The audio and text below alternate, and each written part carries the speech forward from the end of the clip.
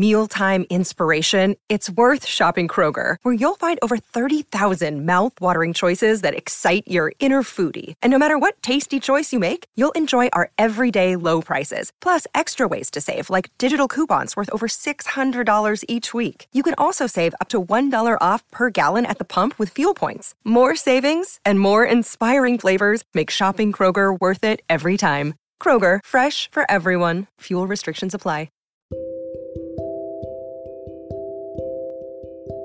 Hello, dear students, and welcome to yet another episode of You, Me, and Words. I'm your host, Teacher Sam, and this is episode number 185. Just in case someone is listening to this English teaching podcast for the very first time, let me introduce myself very quickly here. My name is Samra. Most students call me Sam, Teacher Sam. I was born in Montenegro, former Yugoslavia. I am Albanian by nationality, but I grew up in Sweden. I am recording this podcast from Los Angeles, California, because I live here. I have lived here for many, many years. I am a professional language coach. I am the founder of an online English teaching school called Maverick Lingo, but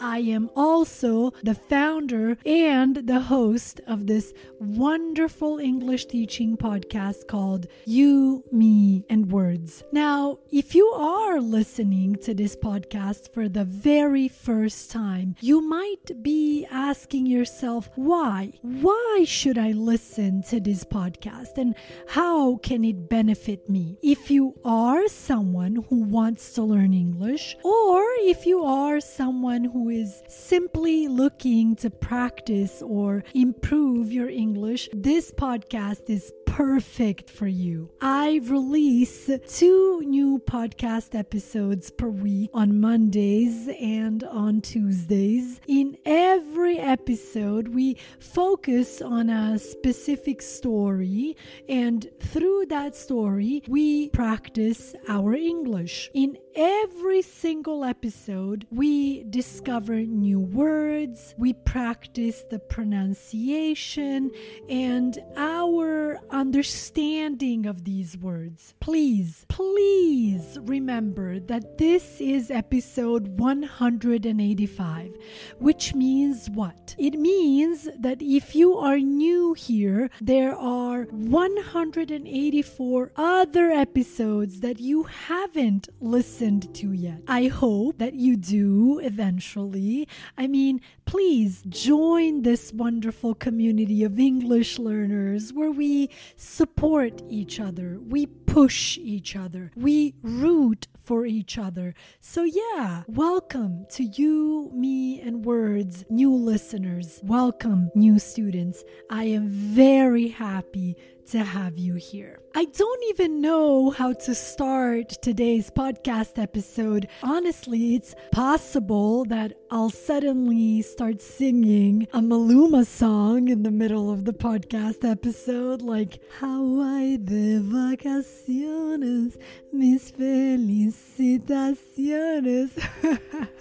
Remember that in episode number 183, I told you that I was going to a Maluma concert for the 3rd time. Well, I went last Saturday, almost a week ago, and honest to God, it was magical. Guys, I had a blast. Here we go with our very first new expression for today. I had a blast. Whenever you tell someone that you had a blast, it simply means that you had a great time. So I had a blast. The whole vibe of the concert was simply amazing. As I told you in episode 183, I went to the concert with my cousin, who is also one of my best friends. You know what, guys? I realized that you can't go to Maluma's concert with just anyone. It truly has to be someone who loves his music just as much as you do. Someone who knows every song by heart. Now you say, wait a minute, what does by heart mean? It means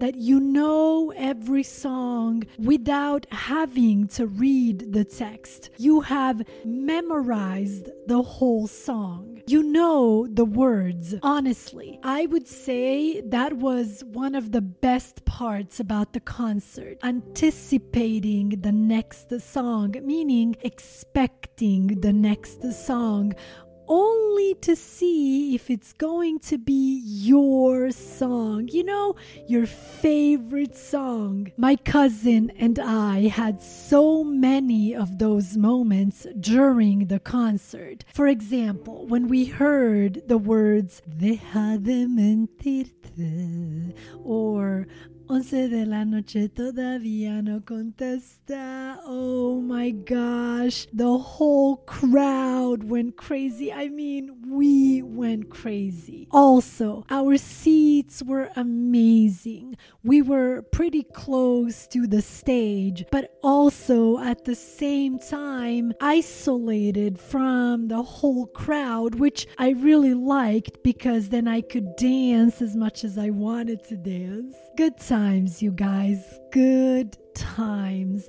All I can say is I can't wait for Maluma 2024. By the way, did you notice that I used the word crowd a lot here? Well, a large group of people is a crowd. Being at a concert is an excellent example of the word crowd because obviously you don't go by yourself to the concert. There is a whole crowd out there who is also present, sings and dances just like you. See, that's a crowd. At this point, you're probably wondering, is this what today's podcast episode is going to be about? Teacher Sam's concert observations?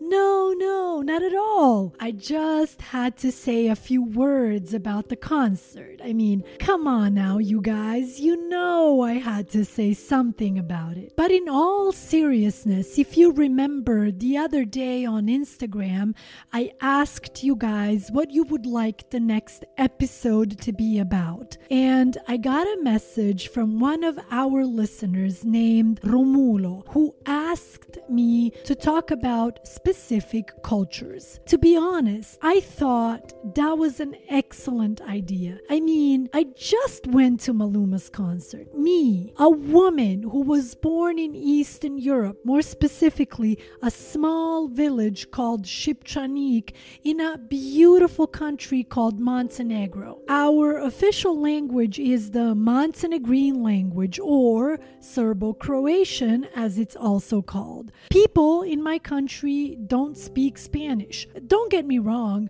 I'm sure there are people who speak Spanish in Montenegro. Obviously, there are people who speak Spanish in Montenegro, but what I am trying to say is it's not our official language. It's not a language we grew up speaking. Yet, there I was with my cousin, who is also from Montenegro originally, and we were having an absolute blast listening to Spanish music. That sort of raises this question of, how did we get into the Spanish language to begin with? Why are we both so attracted to the Spanish language, but also the Latino culture? The answer is very simple for me, because it's quite similar similar to the culture of our home country of Montenegro. Allow me to explain, please. First of all, we are not going to generalize here. What does it mean to generalize?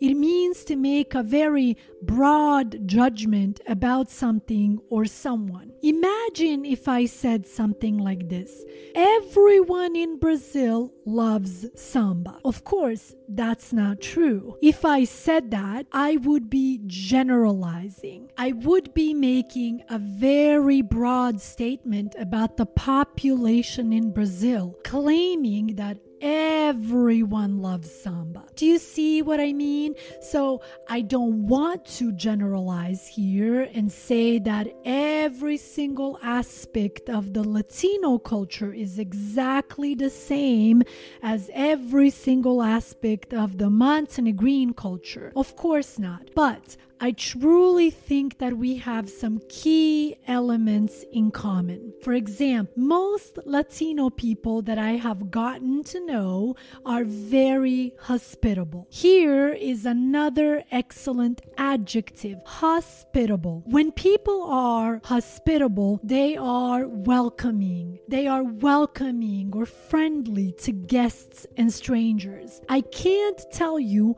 how many Latino homes I've been to here in Los Angeles where I felt 100% like I was at my own family's home. A super warm and hospitable vibe. Most Latino people that I know in LA are from Mexico, but I also know some people who are originally from Venezuela, Colombia, Guatemala, and El Salvador. Very friendly and hospitable people. Another thing that we have in common is this sense of being family oriented. Here is another excellent adjective that you guys should learn and use: to be family oriented. If you are family oriented, your family is your priority. In other words, your family is very important to you. In my experience, the Latino community is very family oriented. People from my country are also very family oriented. Family is very important to us. So now, so far, we have these words: hospitable and family oriented. Pronounce them with me here again: hospitable and family oriented. One more thing that I've observed when it comes to the Latino community is that people are very hardworking. Most of the Latinos that I have met are very hardworking people. They are hustlers, as we'd say in English. Perhaps the word hustlers has a bit of slang in it.